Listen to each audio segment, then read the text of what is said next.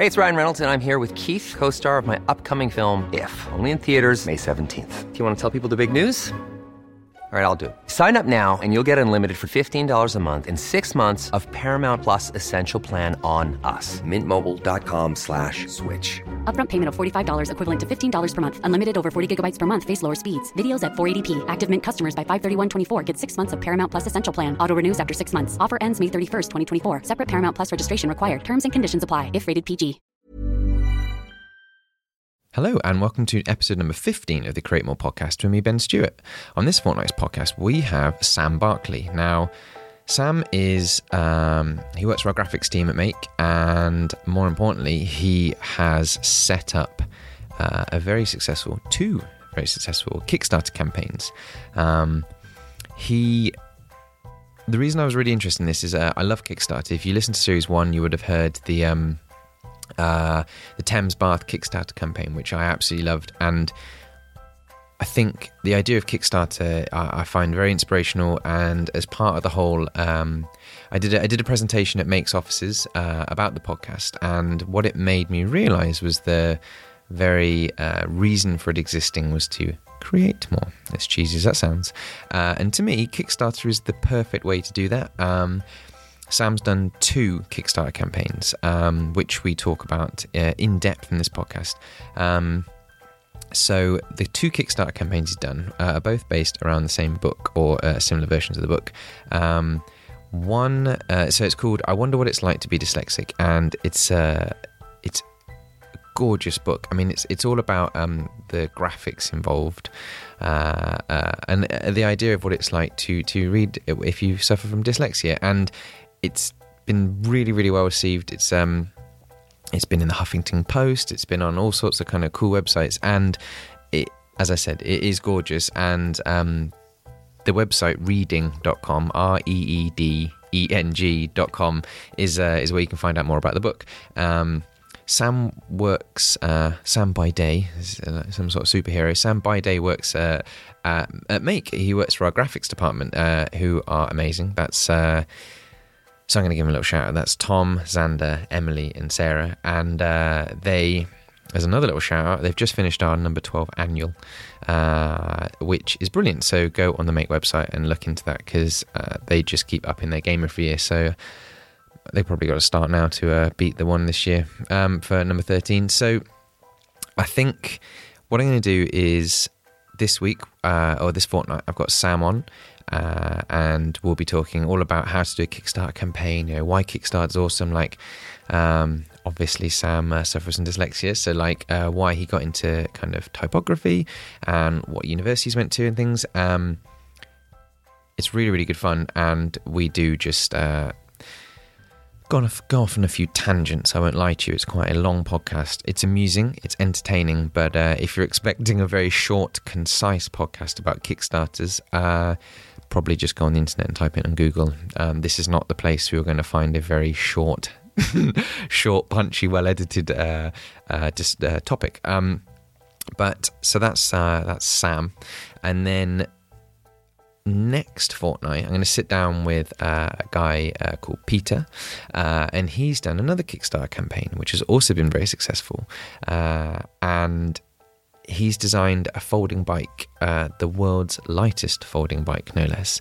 And what's been amazing is I've kind of seen him do it, right from the beginning to where he is now, and it's brilliant. So the thing I love about the idea of Create More is, as I said, create more, but this idea to me is the idea that Kickstarter, so anyone can really do any idea, you've got to sell it on Kickstarter. So I think if you're looking for inspiration to do stuff, this is totally a great podcast to do that, because it just kind of shows you that just put mind to it and you can come up with stuff. And Sam's really got quite a lot of money, not personal wealth and fortune, but as we discussed in the podcast, the idea of money is a trust and investment on the part of the public to is a kind of as a great way to do a book. So it's a really, really cool podcast. I really hope you enjoy it, and I'll talk more about the Kickstarter special on the other end. So I really hope you enjoy it. Enjoy. Bye-bye.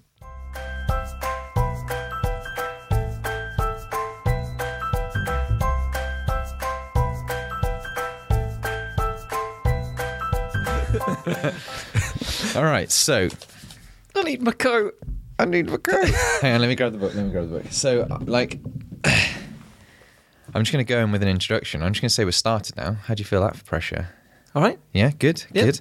So I'm here with Sam Barkley, who I'm going to let you describe your book, because I do an intro, so I'll have already explained the I'll explain from the top what this is to really lull people in and get them involved. Getting away from not doing an intro. Yeah. So you can do my intro for me. I might just start the podcast with no intro and just going straight. So you just want to know the subject of the book to start with? Well, and then we'll go into it.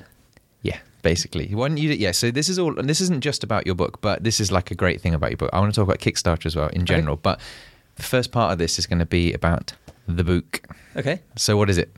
It's obviously it's called I Wonder What It's Like to Be Dyslexic, but for people that can't see it, and it gives people an experience of what it feels like to struggle with reading, not just dyslexia, but struggle with reading, so learning languages or whatever. But it's purely typographic, so it uses typographic experiments to show what it's like to struggle with reading. Yeah, because I mean, you only gave this to me today, but I had a good look through it at lunch. You'll be glad. I did my research, and I had no idea what to expect, because when you said when you pitched it to me as like it's I want to say topographical, but that's not the right word. Typographic. Typographic. There you go. Yeah.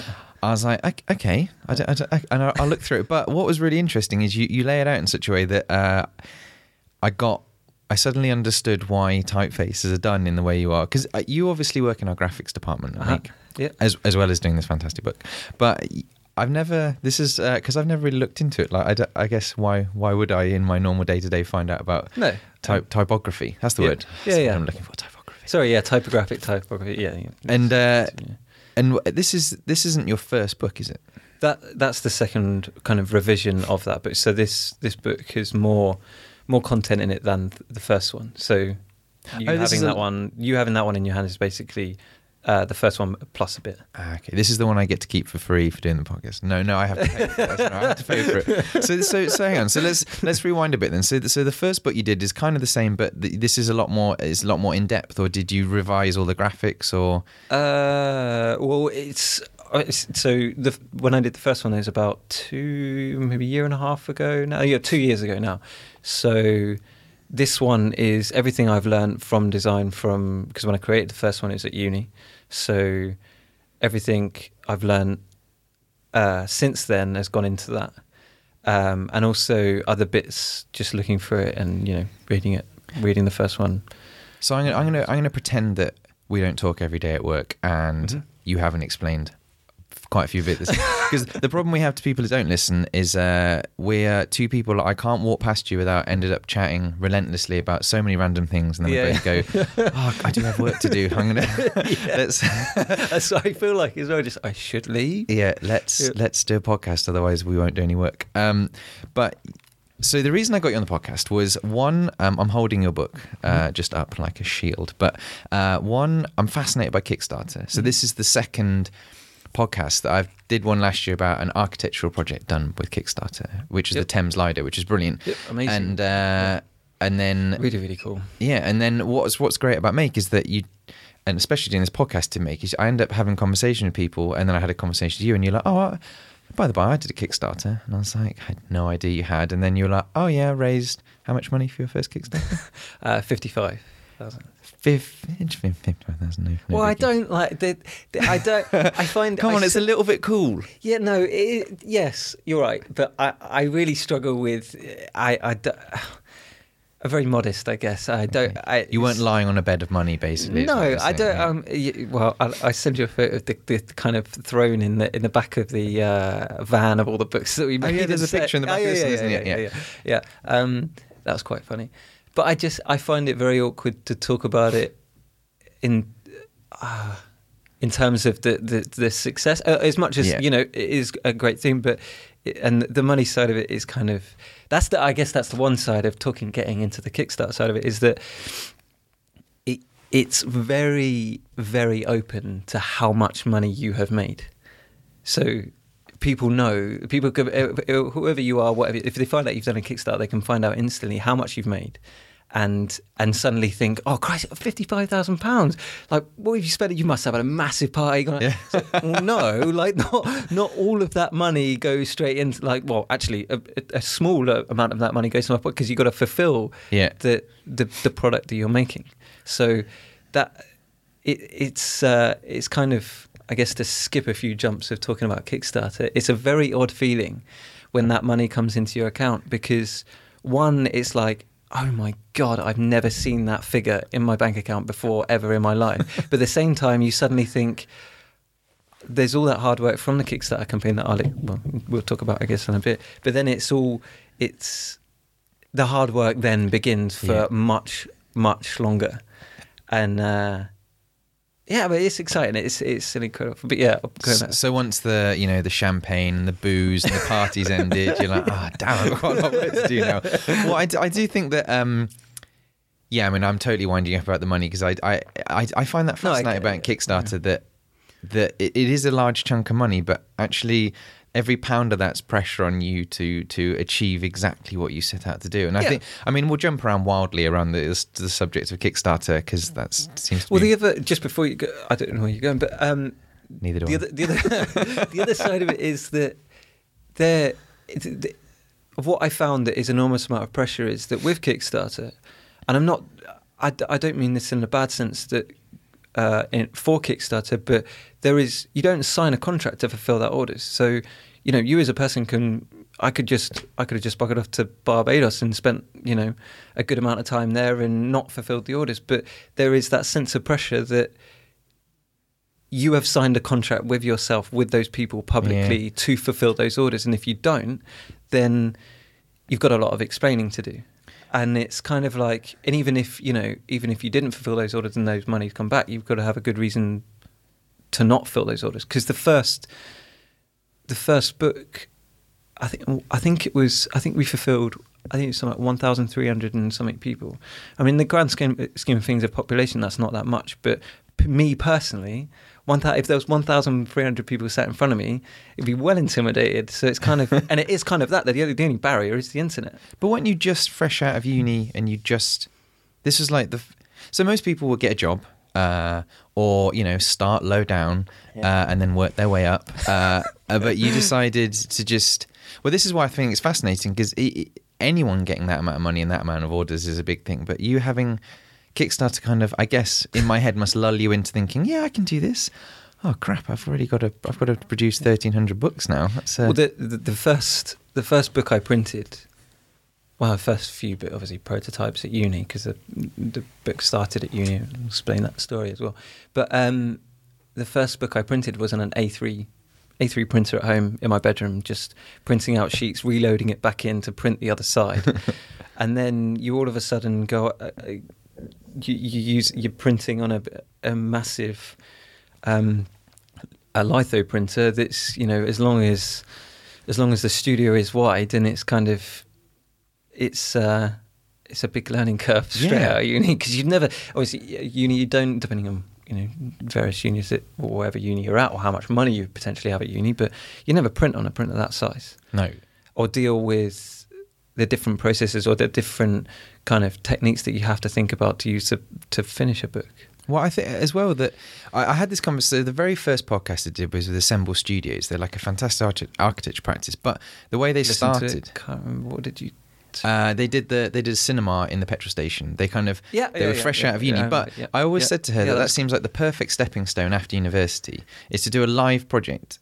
That teaches you way more than you'll ever learn by being in a big office. Yeah. And I think from what you're just saying as well, that what an amazing way to not just learn about typography, but also how the publishing industry works. The whole process, everything. So well, you wouldn't if you went into a job, you wouldn't learn that kind of process. For if you would obviously you go straight to intern, then junior, but you probably wouldn't. I guess it depends on what studio you're working on, what projects you work on. But to actually go on press that early on. I don't know if it is quite rare, because I guess learning curve. But to have your own project and fulfill and to fulfill it all the way through is very rare. As basically straight out of uni. I think it's amazing because Well, okay, let's go back to, so you started a Kickstarter campaign, but when you put something on Facebook or something, you get a few likes. That's cool. I've got a few more friends. All right, cool. But it must be so exciting putting something on Kickstarter and watching people, the money go up. This isn't just like a like, just like a I just click like. This is like actual people's money, which is a whole separate thing. I mean, you're getting money out of people's pockets. So you had to do videos and set up a website. That was So I guess I don't know if it helps to explain. Yeah, I won't explain how the book came about first. We'll do this bit first. After deciding to go on Kickstarter, luckily had a lot of help from my brother. But that at first I didn't realise how much hard work it was, and there was you have to come up with the story and the whole worded story of on Kickstarter is like a of why this book exists, why people want it, why people need it, who it's for, and the various different avenues of who it can be for and why, and just kind of deciphering that is enough on its own. Even just working, shooting the book itself, not shooting it literally, photo, and sorting all that, and then the video, and then organising press and stuff, contacts. You became your own little company, basically. I mean, like the thing that baffles me is when I was listening to your other podcast of the Thames baths.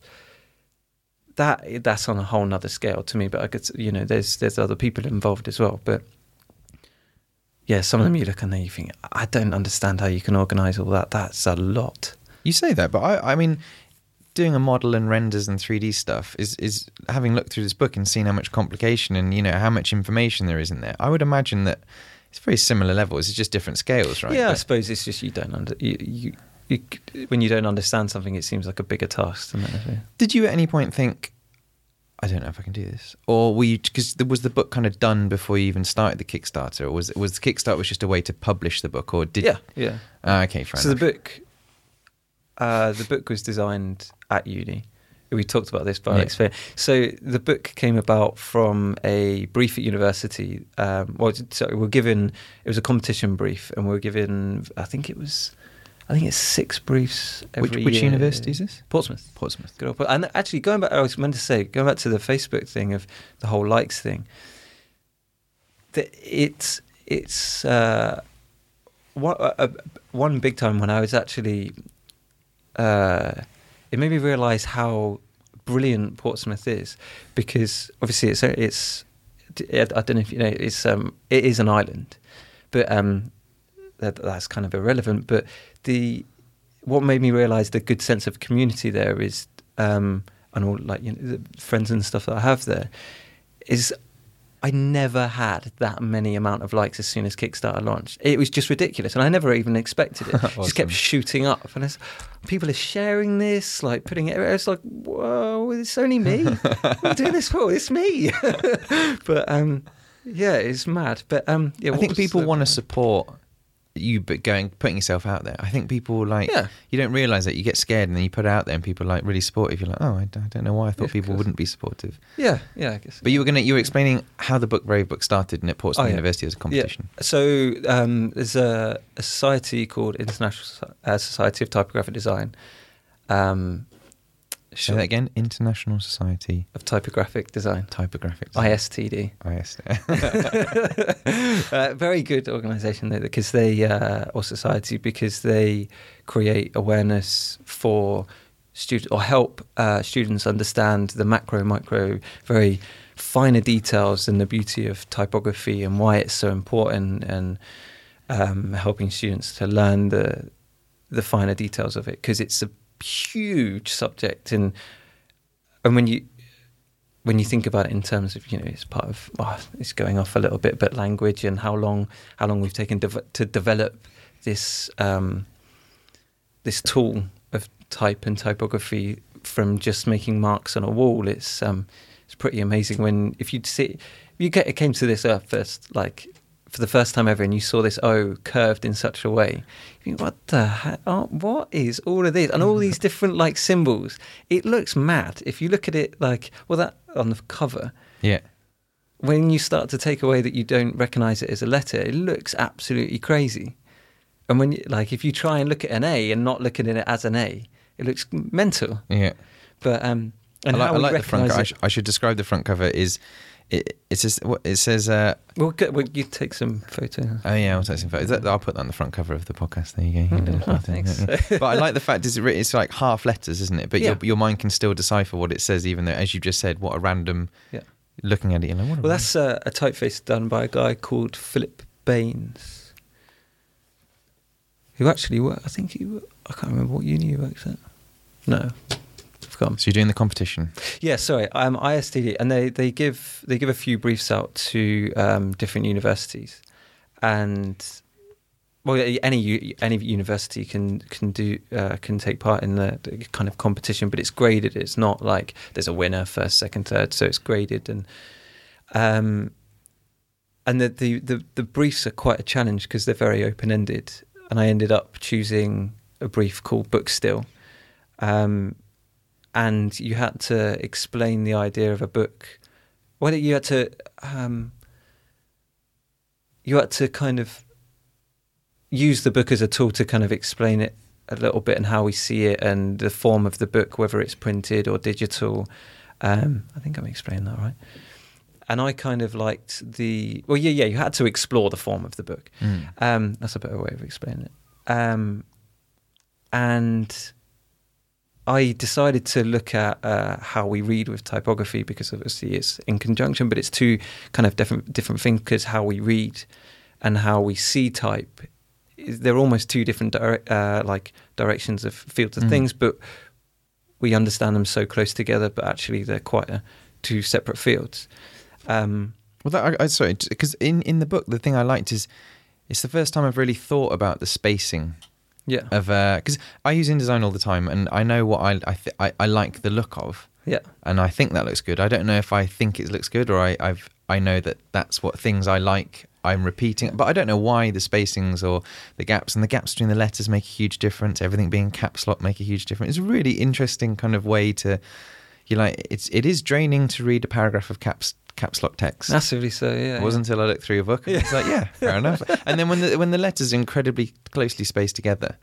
I mean, that's an exaggeration as well, but it's kind of, it kind of showed, like, you wouldn't believe how many things based on dyslexia that I've seen that the typography isn't considered. When the dyslexic person, that's the very thing that they struggle with. So surely if the type is set wrong, there's another barrier there that it isn't, like a paragraph set justified. There's no, so that's when the paragraph looks square, isn't it? Every space between the word fills the width of whatever box you're putting Yeah. Just the amount of stuff done like that based around dyslexia or on the subject of dyslexia kills me. Do you read that and go, oh, the irony? I don't even read it. I don't.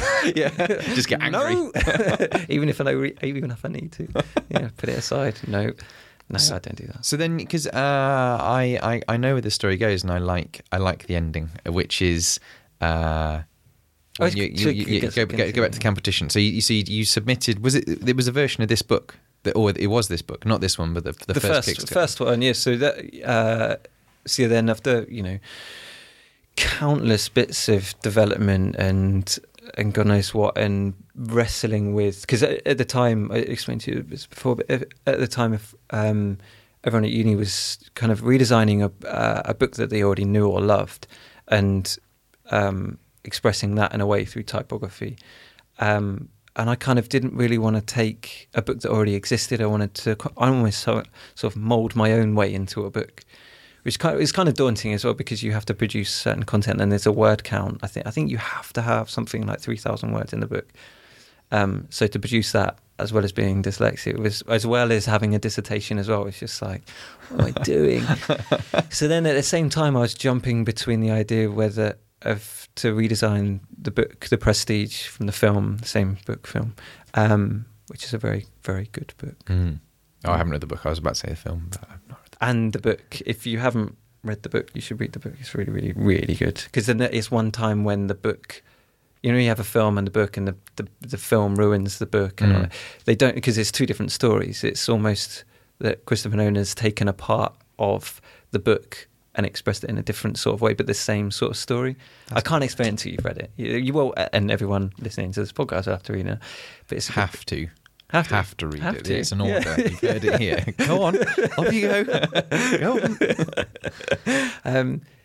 So yeah, and then I was battling with the how you read with typography idea. Like, I couldn't find a path for it to fit and it to all work. So I was kind of taking the what I could see was the easier option of redesigning the Prestige, and it wasn't until me and a friend of mine, who will hopefully listen to this at some point when I tell him, that me and him went to the pub one night because I was stressing out about it, and sat down and just had a couple of beers and a pizza, and I took time away from work, which I kind of find that sometimes you get buried in work at uni and you think it's all about work, but actually it is quite important to take them breaks just to do it. Well, I guess life in general, isn't it, with work. But yeah, then he kind of said to me that I was actually being ridiculous in leaving that idea just because it's a headache. It's kind of stupid to neglect it and leave it just because it's got hard. It doesn't mean that it's not working. Yeah.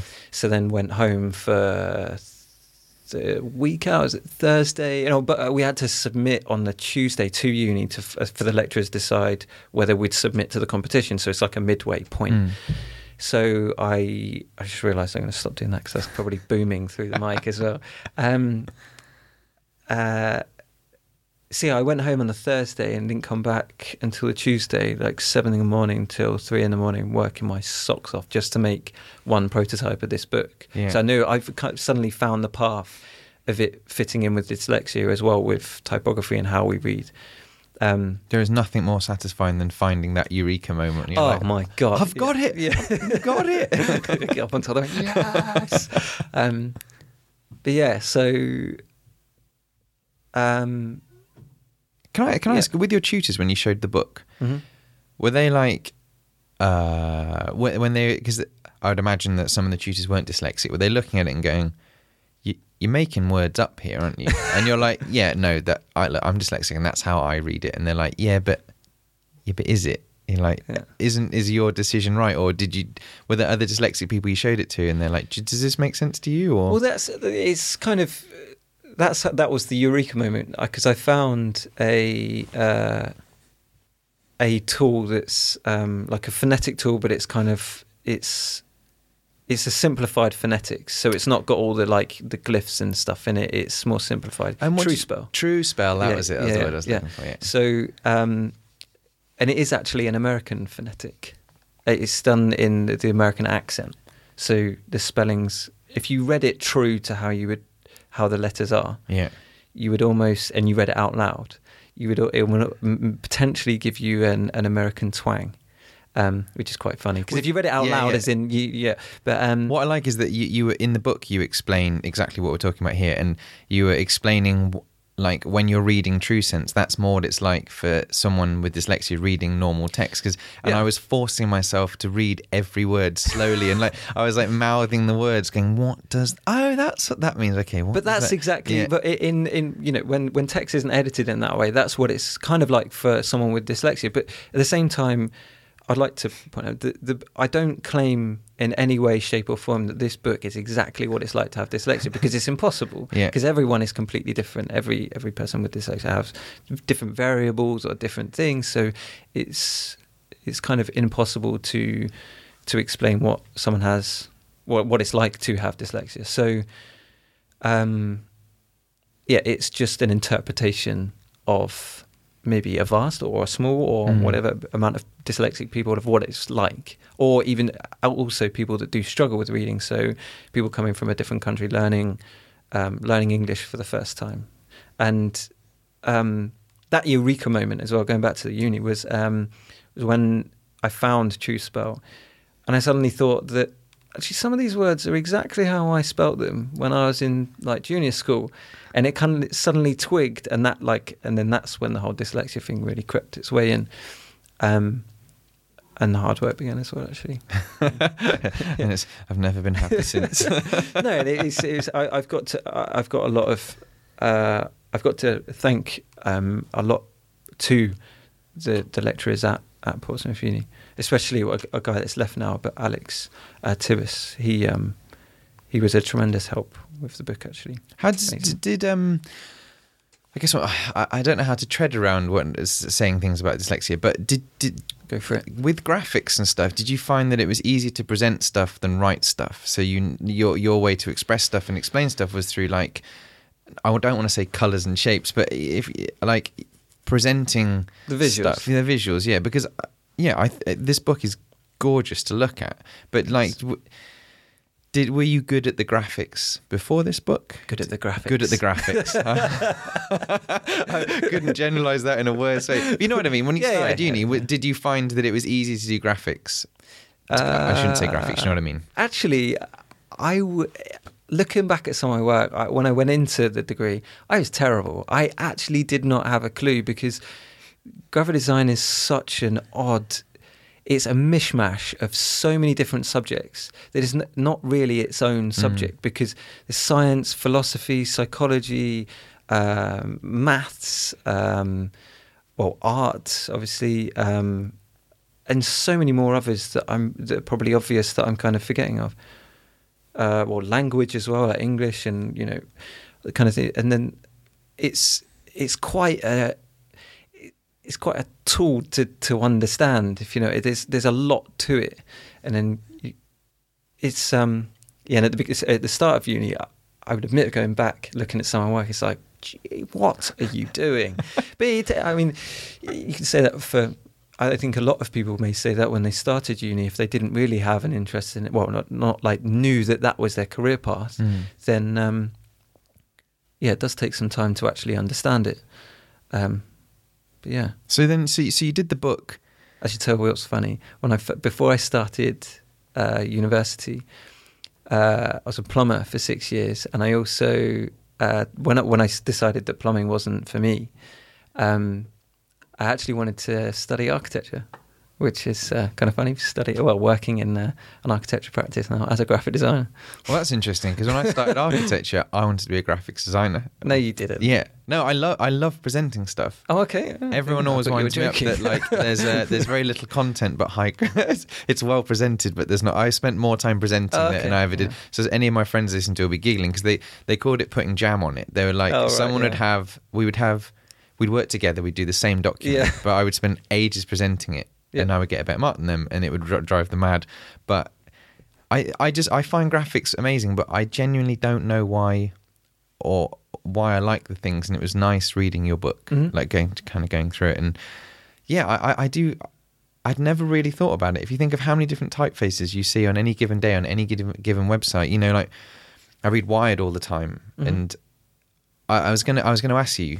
Because we've got a bit of time, I like to meander through these podcasts.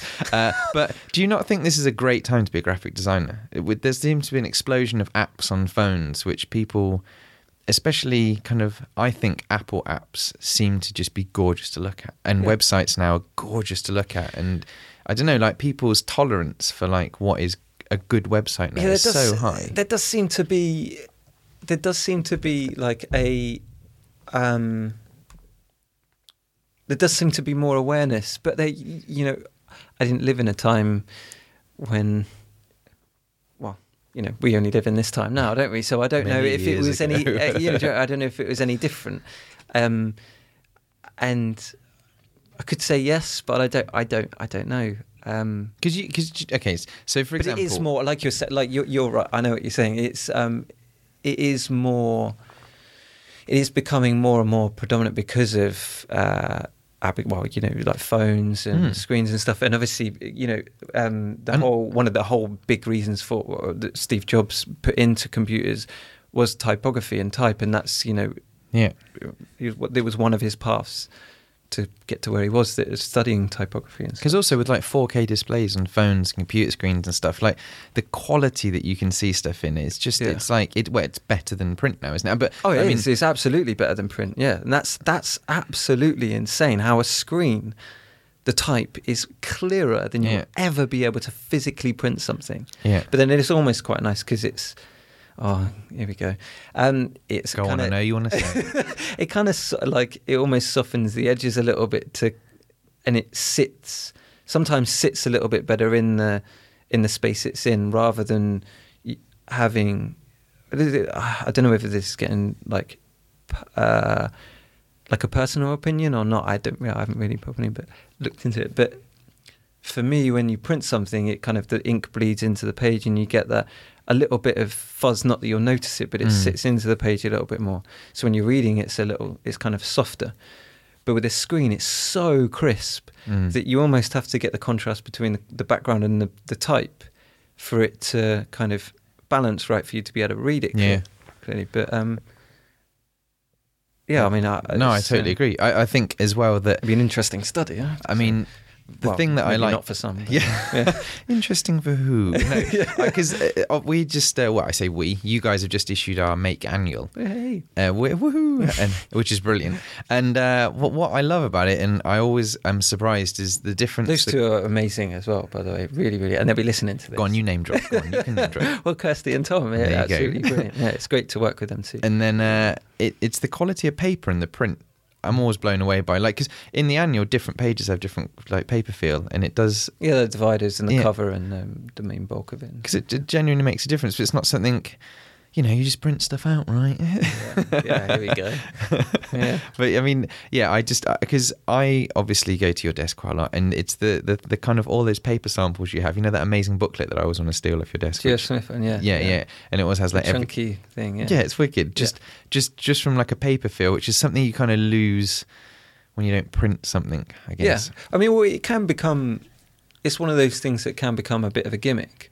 But if you use it in a right way, then it never is. I mean, sometimes gimmicky things are quite nice, and paper is sometimes the thing you can be quite gimmicky with a little bit and almost get away with it. But at the same time, it has a purpose, because you have to not only think about the thing you're designing, but how is this going to look on a piece of paper?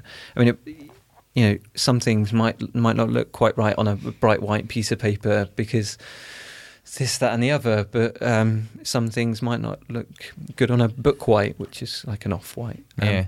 I was going to say, because I notice, because you guys, because we're in a new office, I should say, Make's office, relatively new, it's like a year old probably now, but I noticed Tom and the team are they're always printing stuff at the right size, to get a feel of what it would look like. So the whole office every now and again is just covered in these random different text fonts and sizes of stuff. What does it look like from the back of the office? Wasn't it like? Did you ever see when we were trying to decide the type size? Yep. Yeah. That was a day.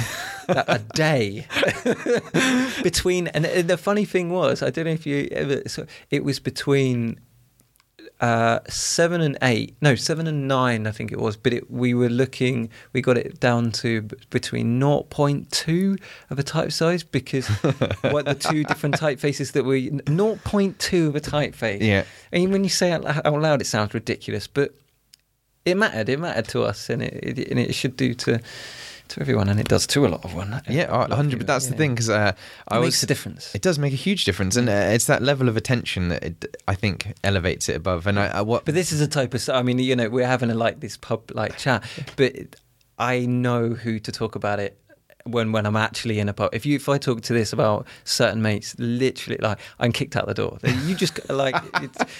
Oh yeah, the bottom bit of the A. It's like, oh god.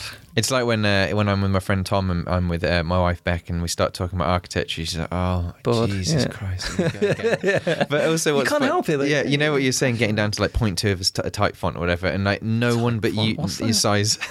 Don't judge me with my bad lingo.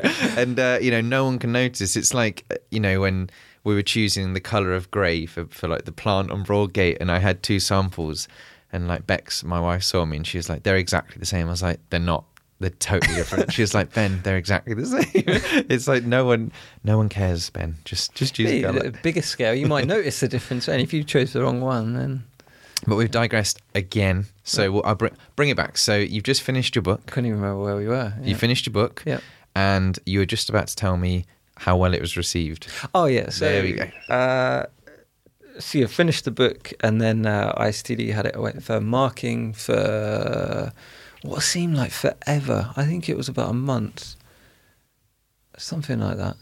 Anyway, I got the results back through email, and I was reading through all the results. And it's kind of funny, I haven't told you this, but reading through all the because they give you feedback on the book, and it's like first comment like good, second comment good. So it's like, this is all right, this is cool, but how am I going to improve from how do I make this better? This is annoying. It's all just good. I mean, I know that's good, but at the same time, how do I improve? And got to where it gives you this specific grade, is commendation, and I had no idea what a commendation was, and I was with the guy that helped me decide the path of where the book went, and he was like, it must be like just an average pass, like something like that, like, surely. And then a friend of mine at uni, he was celebrating on Facebook about the grade he got, the same one as me, and I was like, What is a commendation? What is a commendation? I don't know what's going on. Is it just a pass? Have I passed? It was good feedback. And he's like, Sam, it's the highest grade you can get that is ridiculously rare to get. And and what made it even more crazy is that the lecturer, Mike Harkins, who runs the project at uni, he used to teach. Well, he used to. What do you call it? He used to go through all the work. He used to review, critique. Yeah. He used to review it and grade it and stuff. And he said to get a commendation is like trying to find a speck of gold in a mountain of sand. So to hear that from and you were like, so this is good, or I still got to do more work. But yeah, I didn't even really, because we got the grades before we'd finished uni, I didn't really have the chance to celebrate and stuff, so that's kind of odd. So yeah, and then, So you get a commendation, and then, because I always think this at uni work, you spent Pentagram to get the award as well, that was cool. Boom. Yeah, you obviously you have heard of Pentagram, haven't you?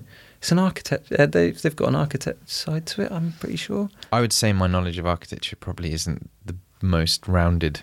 Oh, okay. Yeah, okay. This is my attempt to learn more. Yeah, well, it's a big. They've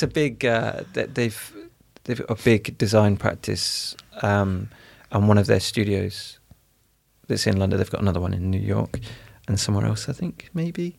But the one in London's in Notting Hill, and it's a really, really, really nice studio. It's a big practice, and they do some phenomenal work and stuff, and some really well-respected people there. So to go there as just graduated was pretty cool. That must be awesome to get an award. You're like, especially.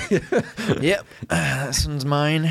Well, and the letters after your name, MISTD though. But member of International Society of Typographic Design, not anything weird.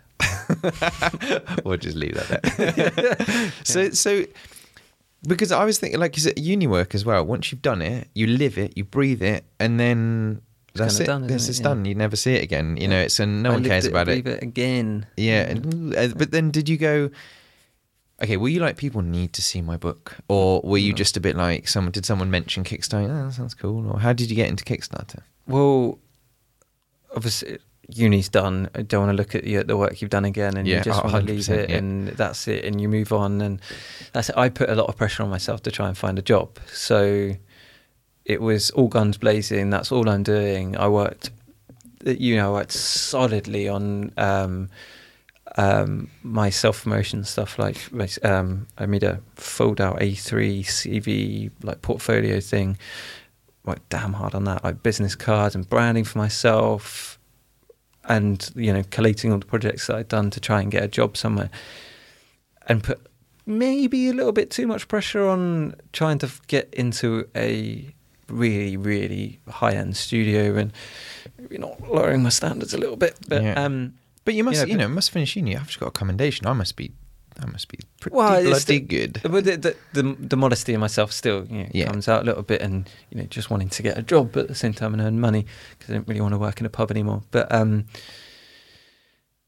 then that wasn't really happening, because it's such a competitive time as well, because obviously there's a lot of people looking for a design position, and then obviously you get that you get a weird shift of you get people fresh out of uni looking for. You get it in every industry, I suppose, where the people like junior designers see it as a good time to find a position because obviously their portfolio and their experience is better than people at uni, so it's also a good time for them to look for jobs, and vice versa as you go up. And then after a while of not finding a job, my brother mentioned to me about Kickstarter.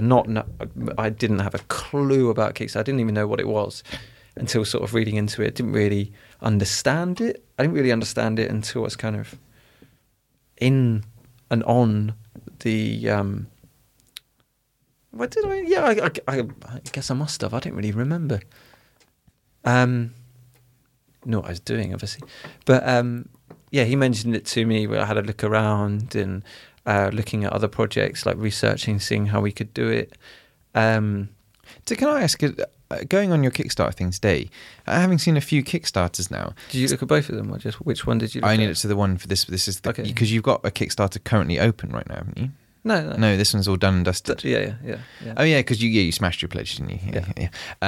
But I was wondering, do they give you a website builder? They're like, this is the Kickstarter template. This is what each bit should go in. Well, it's different now to when it's finished and when it's live. So when it's live, your campaign will come up immediately. But when it's done, the updates come up immediately. Yeah. So it's the big picture, and you can add buttons now, which is really good. Because before, when the first one ended, my brother's like, well, me and my brother were watching it ending, and we're like, oh yeah, when it's ended, to the story bit of explaining the project. When it's done, we'll add in a little bit for a button, so then people can click to go straight to the website. Yeah. The project finishes and you can no longer edit anything. And we were like, no, we can't add anything to explain where you can now get this book. So, but obviously, Google's a good thing, so that helped. But now it's obviously the campaign side is secondary when it's finished. So what you see is the updates, kind of timeline of how the project went, and you see all the updates coming through. So for people who've never done a Kickstarter, then do you literally just go right down? Are we just assuming that everyone knows what Kickstarter is? Like, we haven't really explained that. No, why don't you explain what Kickstarter is? Well, I suppose they've seen they would have listened to the other. I think you should podcasts, explain. It's crowdfunding. I think it's the easiest way to explain it, isn't it? Yeah. I know, and that one of the Alistair Parvin, the WikiHouse one, was great because he was saying, to it about 6 times, maybe more actually, because he wants. I love the idea when he says, instead of one person with £1 million, 1 million people with £1, and I love the idea of that. And I'm still trying to get my head around, because I think there's just a very subtle shift in how you have projects. avoid having to go to the bank, don't you? Like the probably one thing that controls the way anyone thinks about starting a project is going to the bank. Yeah. It's probably an incredibly daunting thing, trying to start a project, going to the bank and then being like, I don't really get it. And it's like some uncreative guy you're trying to explain it to, and they're just like, what? And then you're disheartened that project never exists. But yet, with Kickstarter, it's like anything is possible. I'd never even thought of that. So you don't have to go and see the big band, do you? Who was? I was listening to Scroobius Pip one, and he was saying, I can't remember the name of the band, but as a joke, they did they put a Kickstarter for like £100,000 to remix their album just using cat noises. Just did they do it? Yeah, and it smashed the amount of money they had to make, and then they had to do it, but they gave all the money to charity. Imagine going to the bank with that. Oh, I just want to remix my album with cat noises. No, go with me on this. Or on Dragon's Den. Can you imagine that? Peter was like, oh, God, they'd have a fit. Yeah, let me play the CD. This is track 17. Track 18. It's the pitch. I want £100,000 with a 2% share. And that's the other great thing, is that you don't give any shares away of your company. It's just you're basically putting in, well, you're asking for people to pre-order your product. I don't really know how it potentially works with things like the Thames Bath, but let's say that the baths, depending away from the bath. Yeah. What happens if when they get oversubscribed? Say yours is on national news or worldwide news for some reason, and suddenly 1 million people said, "Yeah, I'll get one of your books." You'd be like, "Got for it." You'd be like, "Oh How do you do that? Like, you're like, oh, I can't do 1 million. You can't cap it, can you? Can you cap it? Only 1,000 books available, or is there just... You can't. Well, I don't know. I've never really thought of the idea of capping it, but I guess when you get to a certain level of money, then you can start to, I mean, if, it's hypothetical, but if the book did get to not £1 million, but 1 million people buying it, that's obviously, that's probably like 20 million, maybe something like that. So then you start to think way, way bigger picture stuff when it's finished. So it would probably best to go to a publisher. Look, I've got this chunk of money, and you probably pay them a little bit to fulfill the audit, and then you give them the content, and they just feed it all and sit back with a couple of million, go on a buy. Yeah, woohoo!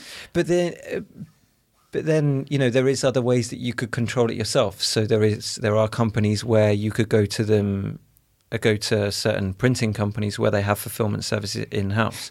So, I mean, Christ, I don't know how long it would take to print a million books and fulfill that. Surely it would take a couple of months to do that.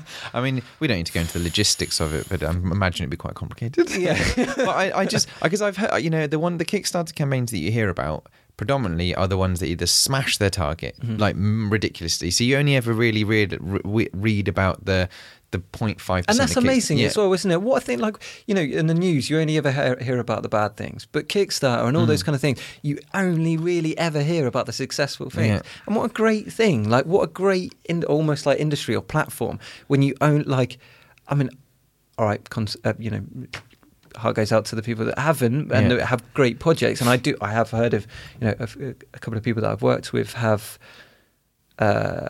their first one wasn't successful, but the second one was. But at the same time, like you say, and most people, it's a broad thing. You only really hear about the successful things. You've not really made me think about the idea of going to a bank manager and them just saying no. Do you know what I think is quite nice? Disheartening if you don't win your Kickstarter. You don't get your minimum amount. Well, that's the bank manager bit, isn't it? But I like the idea that you got 90% of the way there. Like, as opposed to someone just going no and you have no idea if they thought it was kind of good. But at least you can be like, do you know what? I was pretty close, actually. When do you ever have any sort of creative feedback which is quantifiable? You were 60% of the way there. You're like... You got the variables are different. So you bank manager, there's one, or all right, you can go to different banks, but let's just say there's one bank manager that you can ask to whether they give you the money. But like you say, one with a lot, and that it's it's a different variable. So you've got more chance of succeeding depending on how much you believe and love your project and know that it's viable in the real world. But also, it's a good way to do market research, uncostly value to yourself and not lose any money. I was going to say, did you get much feedback on it? Were they like, be good if it was quarter of the length, bit long, isn't it? Did you get like feedback like that? It was on Reddit, and it was on the first page of Reddit for a little while, and I've printed out all the comments, and you go through them, and some of them are like, oh, it's just some guy with a trendy book, like, no, whatever. And it's like, oh, you haven't even read it, it's not even, missed the point. But then, and I've had some gruesome emails of people that think that it's a company, but it's just little old me sat at the end reading this email that's ranting on about, how I should be giving this out for free, and that that I'm taking advantage of dyslexia in itself, and God knows what else. But saying like, did you respond to any of them? No, obviously not. Like I didn't want to, and B, if I did, it would get me in all sorts of trouble, wouldn't it? And then eventually start to think, well, I probably shouldn't have said that. But at the same time, the bad feedback is actually quite interesting. And when you read it in terms of, and you kind of read between the lines of what they're saying, it actually helps. And I did go through all of the whole feed of Reddit, which is I think it was about 25 pages long of all these different comments of people getting arsey, and it was funny going through it because I could tell who were friends sticking up for me as well, which was quite nice. Your whole team of moderators. He's actually all right. He's not an idiot. But it's... That must have been the first time reading it. A bit shaky for your ego. Oh, yeah, they love it. Oh, they hate it. Yeah. It's, as a graphic designer, as an architect, we've talked about this, but I do like the criticism. I do like the you know, if everyone liked it, how could I improve it? Mm. And I like to read between the lines of what people are saying, even if they are just saying, "Oh, it's just a trendy book." Do you know what I mean? Like, how can I show these people that it's not just like some trendy cool book? There is a purpose to it. There is a reason why I've done it. There is thought behind every single step of the way, and that is something that, you know, started to think about with potentially maybe the second one or things that I do in the future with it. And it's you learn from those things, I think, more so than you do the good one, because. The good stuff just boosts your ego, don't you? And it's stuff that your family or your mates always say. That they will always say, because it's not easy for them to say, "Ooh, that's not very good, is it?" This is awkward. It's crap. But people that don't know you, they've got no. Do you know what I mean? And it's a great way to improve. And I think the less personal you take those things, the more you can take something from it, I think. I find. I always think of like people at uni, because I know a lot of people at uni listen to this, and then going out into the real world where you have to make money for everything. It just to me, it's like it's the absolute best way. My money compared to what I deal with compared to what you deal with is, I don't go anywhere near the money I have to deal with though. That's the thing. It's like, but I think. It's the whole cycle of a process, I think, is amazing. That's why I think I'm so fascinated with Kickstarter, is that you had an idea for a book. Normally you'd have to pitch a load of random people, but you just went out on your own, did it exactly how you wanted it to. That's what I really like about Kickstarters. For all their, you know, idiosyncrasies, that's the character. I always think, you know, this is your book. It's not like... then you are fighting against your own mind, whether this is right or wrong, and when is it finished, and when is something ever finished that you do yourself? When is it finished? That's why I refuse to edit these podcasts, because I know that I would never stop editing them. I'd be too like, this is like in real time, this is edited by us by I'm already talking. thinking about the third one. I was about to ask you, so you already, is this going to be a continuation of this, the theme, or are you going to... I know that one's done. The book's kind of done. I was thinking about how I could potentially what I would do differently if it was going to be published by a publisher, and I'm thinking about that at the minute. That's interesting. Why would you do it differently if it was by a publisher? What, as in for more mass market appeal type thing? More stripped back. So I guess I haven't explained this, but so there's the short story that runs throughout the book each time, and that short story, the language and the type and the typography and the layout and type and typography being two separate things. This is the repeated short story that goes throughout. I was thinking that that book there could potentially be more of a hardback, like special edition book, and the softbound like book like that could be much smaller, and just the short story run throughout and much thinner, so it's more stripped back to its actual meaning and purpose.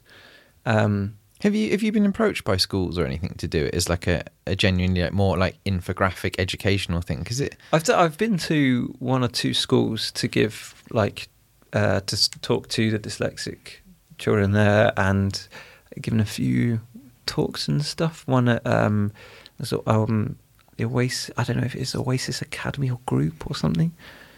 It's a lot to do. It helps with the education process and people that struggle with. Have you heard of it? No. Oh, okay. I don't know its full title, but they asked me to give a short speech at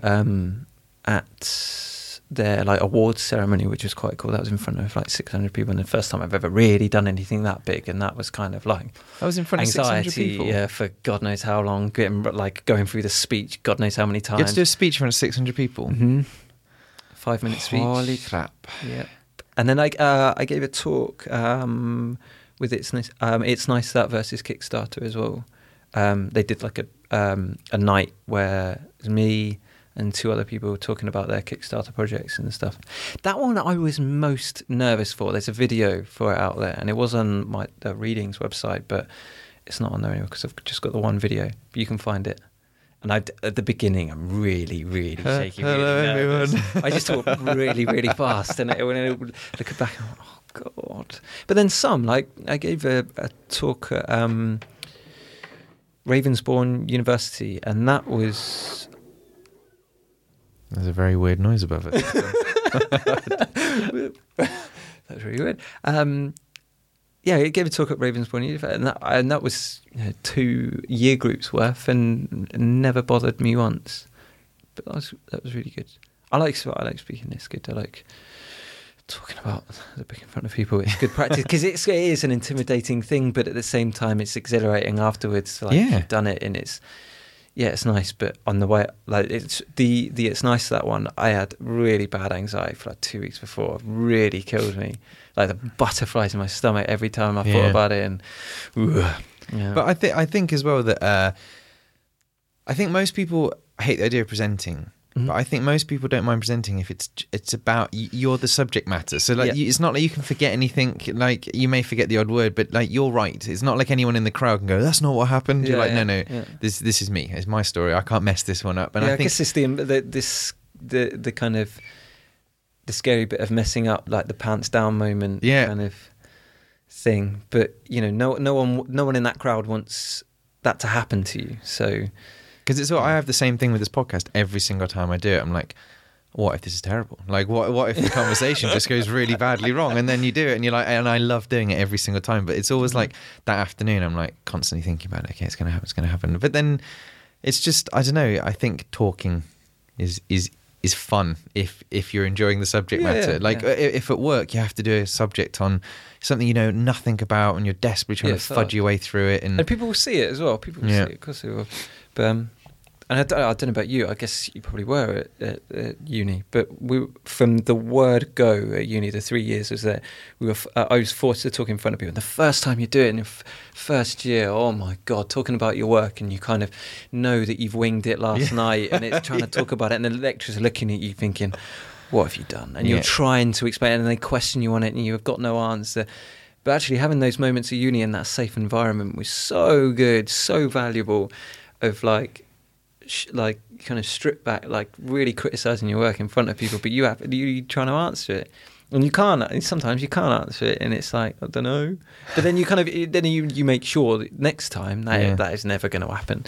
So did you have any really ridiculous things in the very first week of your first year of uni where they obviously just try and break away the embarrassment threshold? Or, like, did you have to do anything stupid?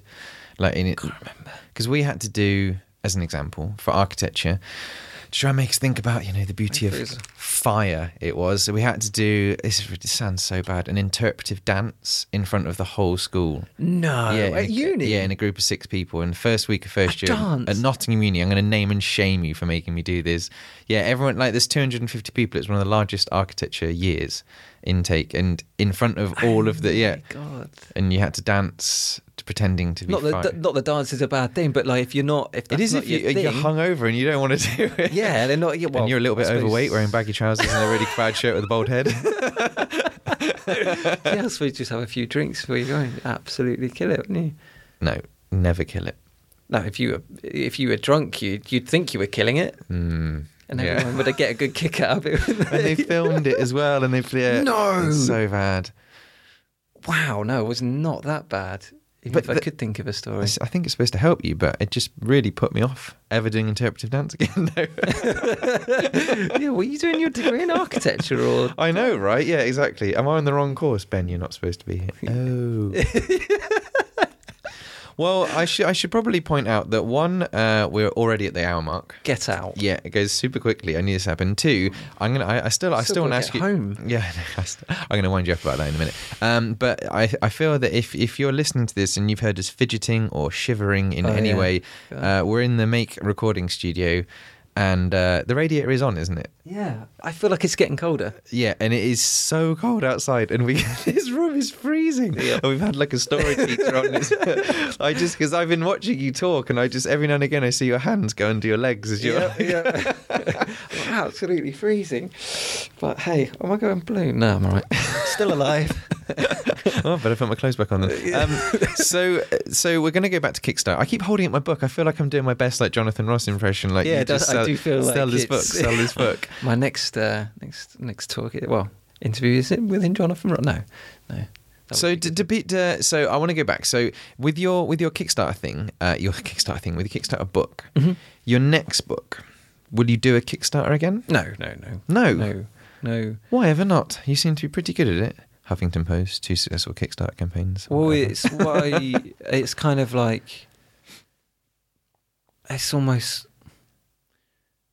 that book, not with that book. No, but I mean with another idea. Oh, with another, absolutely. Yeah, no, of yeah, course. so you would, because you just said you'd go to another publisher. You'd go to a publisher, sorry. With that now, yeah. Oh, with this now, right? Got it. Yeah. So your current book, you would, you want to go to get like a.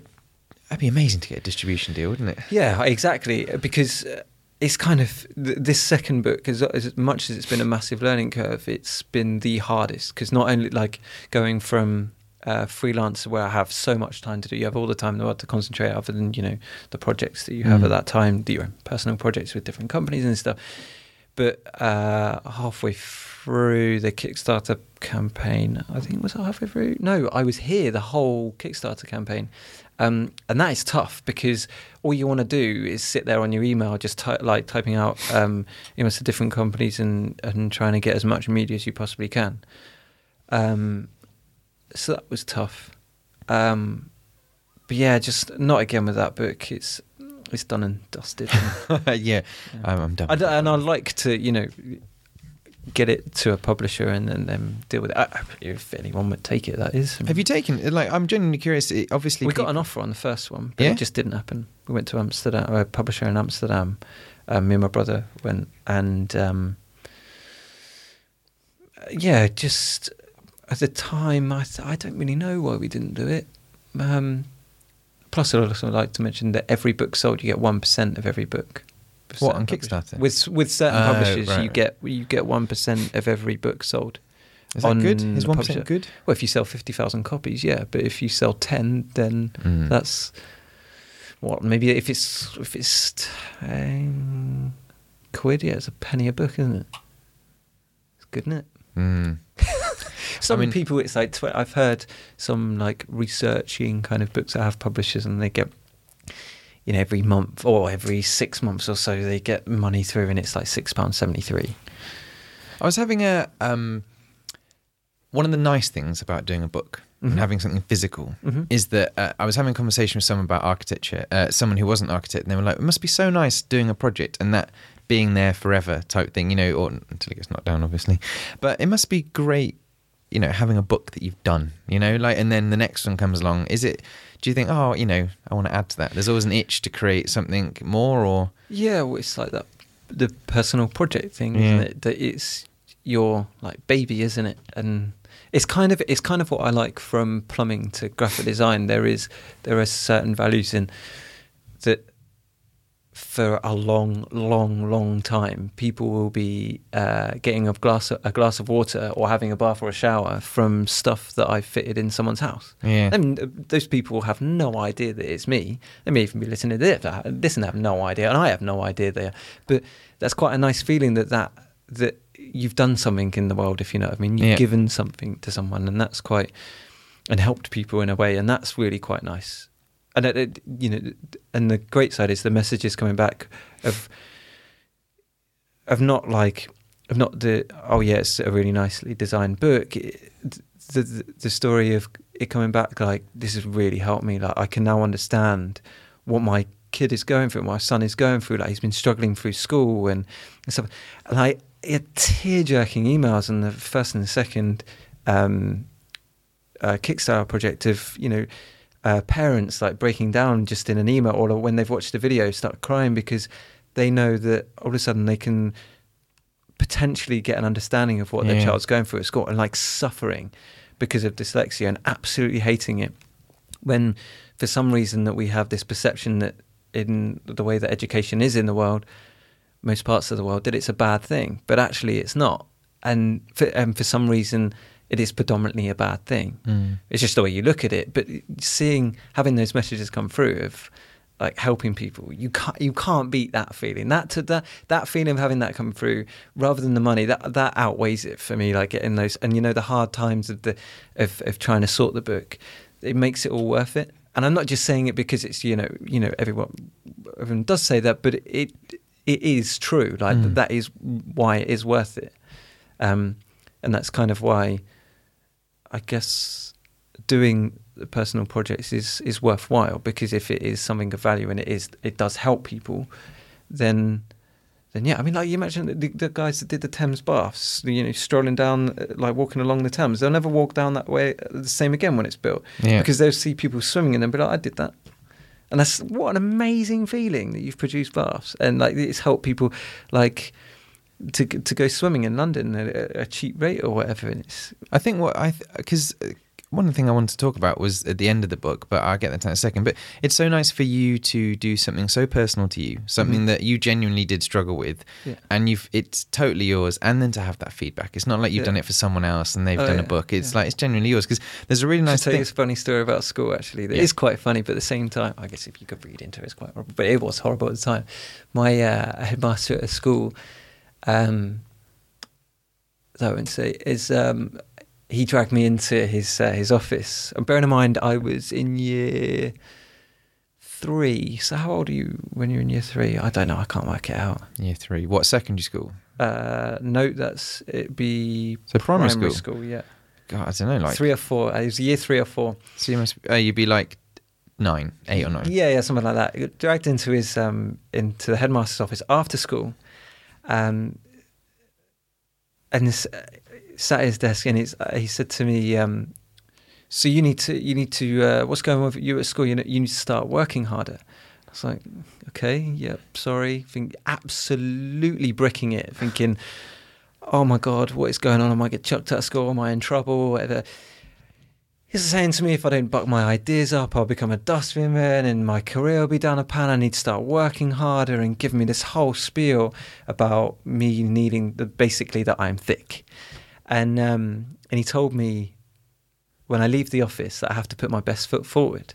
Obviously, me not understanding that phrase, I was trying to work out. I knew it was my right foot. I didn't know which one was my right foot. Trying to keep that one in front while I was walking along to meet my mum. And she looked at me like, "What are you doing? Why are you walking like a moron?"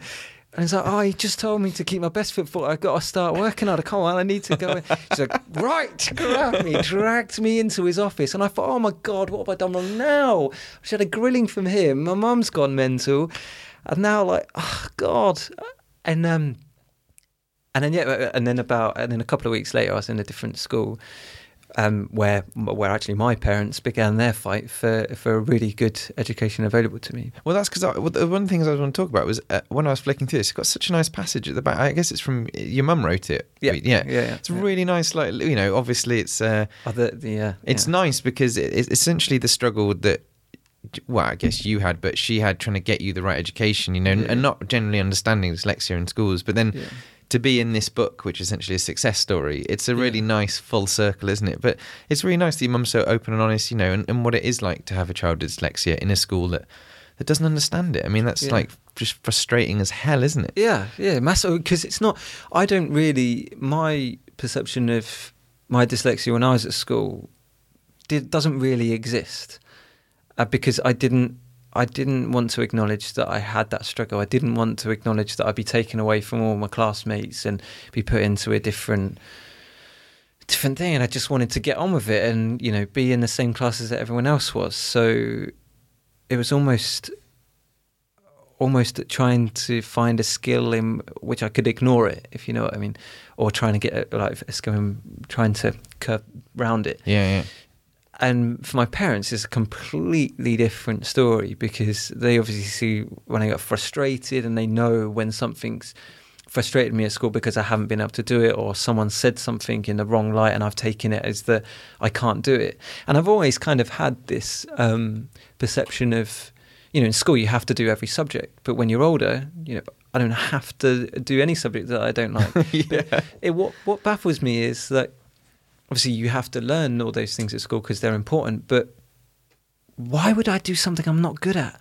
Why? I'm with you on that one, yeah. Why? What's the point? Like, I wouldn't, I'd like to think I'm a good cook, but at the same time, there's people out there that are not good at cooking, so they won't do it. There's people that are not good at rugby or football. They won't do it. Why would they go and kick a ball around? It's not fun to them. They don't get any kick out of it. They don't enjoy it. They're not very good at it, so you don't do it. So why are these certain things so important for you to study for 6 or 7 years of your life? Maybe, it's more than that, isn't it? Of your life, like trawling through it, trying to, and it's like, it's just interesting to me the way that education is kind of run like that. I mean, I'm not saying that any one subject isn't important, because now I think about it, I would love to go back through science, love to go back through maths, love to go back through English, and even though, you know, it's quite surface level, but especially science, God, that at school, secondary school, I would love to go back through all of that with all the different chemistry stuff. And no, I love it. I mean, because I when I was reading that, I was like, not that I had, you know, the same struggle, but I just didn't enjoy secondary school. And I was like, why? Yeah, sciences, hate science, hate maths, don't want to do it. And it's like, yeah, but it's planting a seed. No, it's just making me never want to do those subjects again. And now I'm like you. I'm like, oh, do you know, I'd love to learn about history now. But I honestly cannot remember any history lessons from secondary school. It's like my mind is just blanked out. Like 2 hours a week for like a good 5 years or however long it is. And it's bad, isn't it? I can't remember any lessons standing out as like, oh, wow. Yeah, but that's probably the one thing that outside of work that I'd probably do research, like history and space and God knows. Did you see the space? Well, completely off topic. Did you see the SpaceX rocket, the other one? Yeah, the landing one. Yeah. And on this weekend they set off another one with a shuttle on it, and it came down, and the four support legs, it landed on the pod in the water. But one of the legs, it actually physically landed, because, you know, the first one that they did on the pod in the water, it collapsed and blew up. This one landed, and one of the supporting legs collapsed, and it fell over and blew up. Such a shame, but obviously them knowing that they can do it now, because it did actually land, it like full on landed, and it was good. But see, the leg collapsed and it dropped over and blew up. Elon Musk, man, we're both fascinated by Elon Musk, and we seem to have incredibly similar tastes and stuff, and also hating secondary school, just generally hating school, and then just it's almost like the harder you push someone down, the weirder their creative things pop up. Right, screw you, I'm going to do something that has no exams in. That was what a guy though. Just Jesus. Wait, there's a really good quote at the end that you pointed out to me today, which I always think like that one. Yep, that's your quote, isn't it? One of my favourite ones. Yeah. Sometimes it's the very people who no one imagines anything of do the things no one can imagine. Because that, like the Elon Musk one, he's constantly told, no, that's not how you do things. He's like, yeah, it is. I'm going to do it like this. It's I first heard it from the film, not The Theory of Everything. What is it? The Imitation Game. Oh yeah. With, oh my word, I should really remember his name. This is one of my favourite games on this podcast, is that they all you will remember that name 100 times, 99 times 100, but I put a microphone in front of your mouth and I know that people can't remember stuff. What is his name? Do you know it? I'm not even entering this game on this podcast. I won't know. And as soon as this goes off, I'll know it. I know. Why don't I know it? You have no idea how many people do this on the podcast. I can't believe I've forgotten his name. I literally work with him. Oh God. Anyway, I had the quote from that film. But I like the quotes in here because they. This is why I like the book. It all ties in. It's nice. It feels like a. You know, I'm going to be thinking about that name for a while now, don't you? Yeah, you can text me later. And then I'll just really crudely beep it in, boop, and then I'll put the name in and then delete it out again. Oh, God. I'm not going to let you end the podcast. I'm not remembering this person's name. I'm not going to remember it. That's really bad. It's gone, isn't it? It's totally gone. I can see his face and everything. I'm really tempted just to look on my phone. Don't look on your phone. I want to watch you squirm. Think how many people listen to the podcast just say no, screaming his name. And I'm not going to listen. That's an annoying thing because I've got one less of your podcast to listen to now. Well, there you go. Yeah.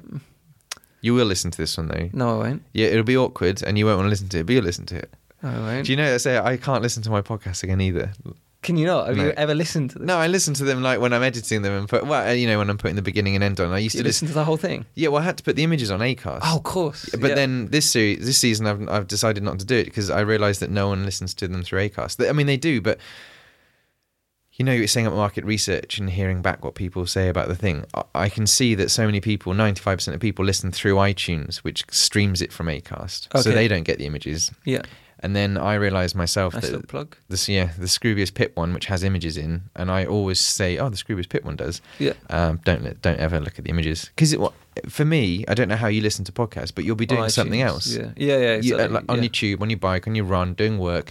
You're not gonna, maybe now someone will go on The Imitation Game, find out which actor you just can't remember, and then I don't know, like post it on your Twitter or social media, or just. Yeah, it's so annoying because I do know, and I reckon we should just like be completely silent now until I remember. I just want to look at my phone, but you're not going to let me. Siri, name of Imitation Game. Can I do it? You can do it. Go on. Hey Siri, what's the name of the guy in the Imitation Game? Okay, give me a moment. My web search turns something up for what's the name of the guy in the Imitation Game. God damn it, Siri. Alan Turing. God. Why? How could you forget that person's name? No, because he's a really important guy, isn't he? So, reason why, a big reason why World War II. Is that your phone? Sorry, yeah, that is my phone. How dare you? Sorry. I love that we've got a Google word search on the podcast. There'll be people going, they're still talking. Is there any other things they want to search on Google on the podcast? Switched off by now. This is rubbish. Because I genuinely feel that you and I could talk for hours, actually. So I'm going to wrap it up here. Okay. But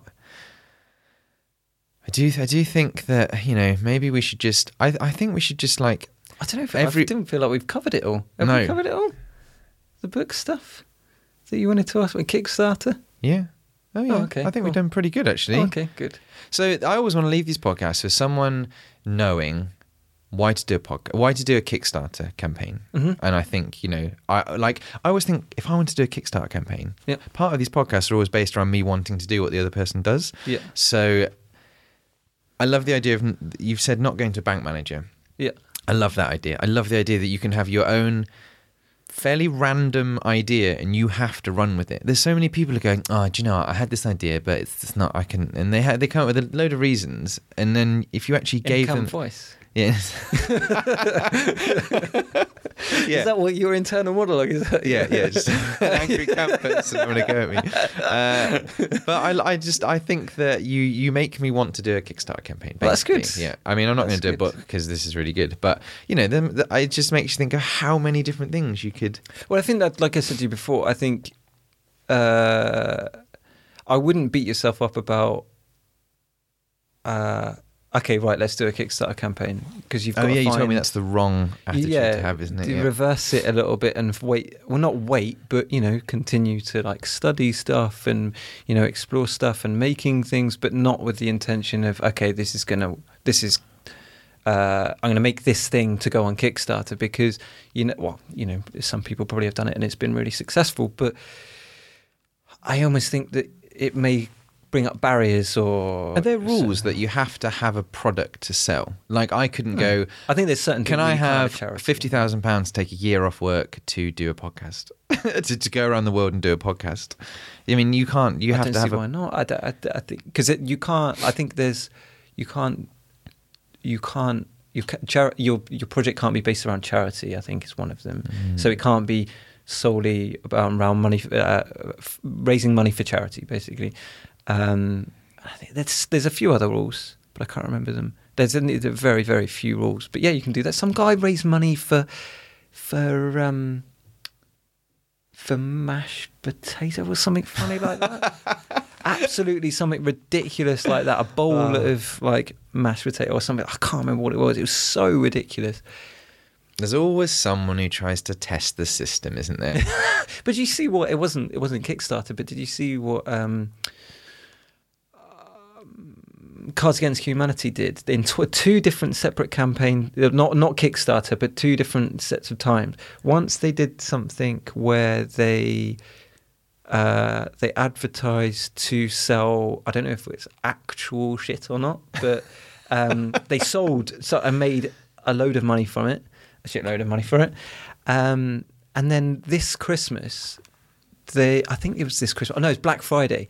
It was to pay for £5 for absolutely nothing, and they made $75,000 from it, and they sold nothing. They weren't giving anyone anything. They were just basically asking for money for free.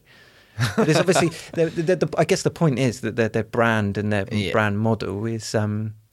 Because Cards Against Humanity, it's amazing massive. the first time you play it, and then it gets really old really quickly. But the first time you play it with a group of people, it's so much fun. Yeah. Especially if there's some slightly prudish person who is a little uncomfortable with rude things. Then yeah, definitely makes a because I've never never had like Jeremy Beadle as a trump card. Like there's certain things that you can you have certain conversations. Exactly, it makes you do that, doesn't it? Like, never. Whoa. Yeah. Can I put those three things together? I win. If you've not played Cards Against Humanity, I highly recommend playing it with your parents. Yeah. Or your grandma. Yeah. Grandma and the easily offended. Like, I was listening to the Chris Moyles podcast. Yeah, Chris Moyles podcast, and Jamie Oliver was on it, and he was saying about things you could do at Christmas, and he re-engineered his like crackers and stuff, all like for the family and stuff, and his gran's there, and everyone's there, and once for his gran, he took out everything and put and bought a packet of Viagra, but switched the Viagra out for Skittles. I think he just got the box and put Skittles in it, and his gran opened it and was like, oh, and got like started to get quite excited about it, and he started laughing. It was just like, it's a joke, Gran. It's Skittles, and she just like all of a sudden started to look quite disappointed. It's funny. That's a good podcast. Right, It's funny. and on that note. I do genuinely think we should do some sort of more regular podcast where we just talk about films and other stuff that we've done. What, me not remembering famous people's names, very important people's names. Gosh. Well, the nice thing is, so there's two different types of people that listen to this podcast. There's the first 20 minuters who listen to, and I try and like condense what I want. Can you see that then? Can you see how long people listen to it for? Yeah, but only. What happens if they put? Because sometimes you don't listen to the full amount. You'll listen.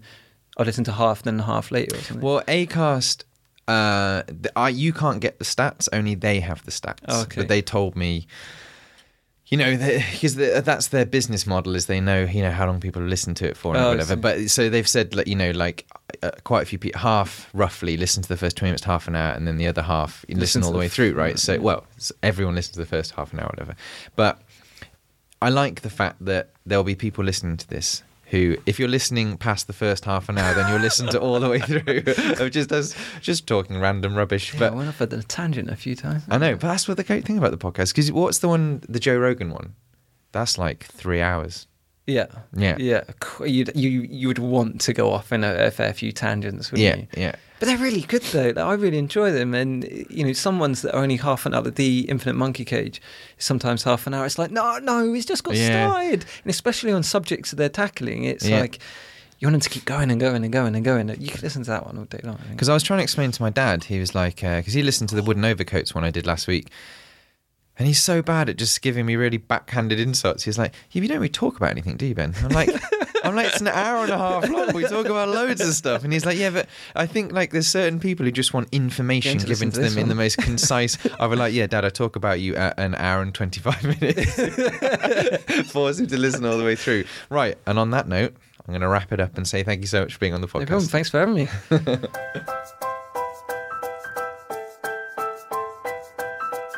There we go. That was episode number 15 of the Create More podcast with Sam Barkley. That was cool, right? I hope you enjoyed that. That was, I listened back to that and chuckling away. And so something we touched on, but I'm pretty sure we're going to do is, I think me and Sam's going to become like my co-presenter. And we're going to do like when the end of this series, we're going to do like a review set of podcasts where we go back and I think we might do 2 or 3 podcasts per episode or 4 or something. Do like 4 or 5 episodes every 2 weeks where we kind of go back and discuss them. Because when I did the presentation at Make, I suddenly realised that every single one of the podcasts, whilst the podcast is only an hour, there were so many big themes that I really enjoyed talking about. and Sam is one of the few people who has listened to almost all the podcasts. So we talk endlessly at work about the podcasts. There's just, so I want to talk about them. So that also, I have a imminent child being born, so I was a little aware that maybe I won't have as much free time as I used to. So this might be a nice way to continue the podcast without running me into the ground. So yeah, you should definitely go on Sam's website and buy his book. There you go, shameless plug. But I also realised I spelt his website wrong. Well, it is very, very difficult to spell on purpose, but let me get this properly right. So it's reedeeng.com. And you should go there, buy 100 copies. Because it'll make him really wealthy. And then I might get some of the money because I gave you the shout out. So do it. Thank you so much for listening. The next Kickstarter one, as I said, will be with Peter, who's done this amazing folding bike, which I think he said he's in talks with big bike manufacturers. And what's cool is, if I didn't know him, I would say that this is an amazingly successful Kickstarter campaign. And what's been amazing is to see him, he gets people at Mates take photos, and he's in the Make office, and he's, moving his bike around. I've kind of seen him with his prototype, and just, again, I'm always looking for that bit where you go from not doing an idea to having a really successful idea. I'm constantly trying to work out and talk to people about that bit in between. And to see someone's go really, really well, just like Sam's, to see Peter's kind of go from strength to strength and feel like I've seen him do every step of the way, is very inspiring.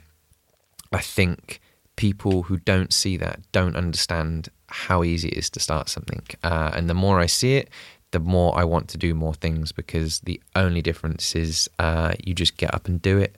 I'm no better than anyone else. I guess it's just like everyone, just have an idea and go for it. So go on, start a Kickstarter campaign. Do it on anything. You won't regret it. Unless it goes really badly and it's really embarrassing for you, then you probably will regret it. Probably don't do that. Thank you so much for listening, and tune in next fortnight. Planning for your next trip? Elevate your travel style with Quince. Quince has all the jet-setting essentials you'll want for your next getaway, like European linen, premium luggage options, buttery soft Italian leather bags, and so much more. And is all priced at 50 to 80% less than similar brands. Plus, Quince only works with factories that use safe and ethical manufacturing practices. Pack your bags with high-quality essentials you'll be wearing for vacations to come with Quince. Go to quince.com/pack for free shipping and 365-day returns. Thank you. Bye-bye.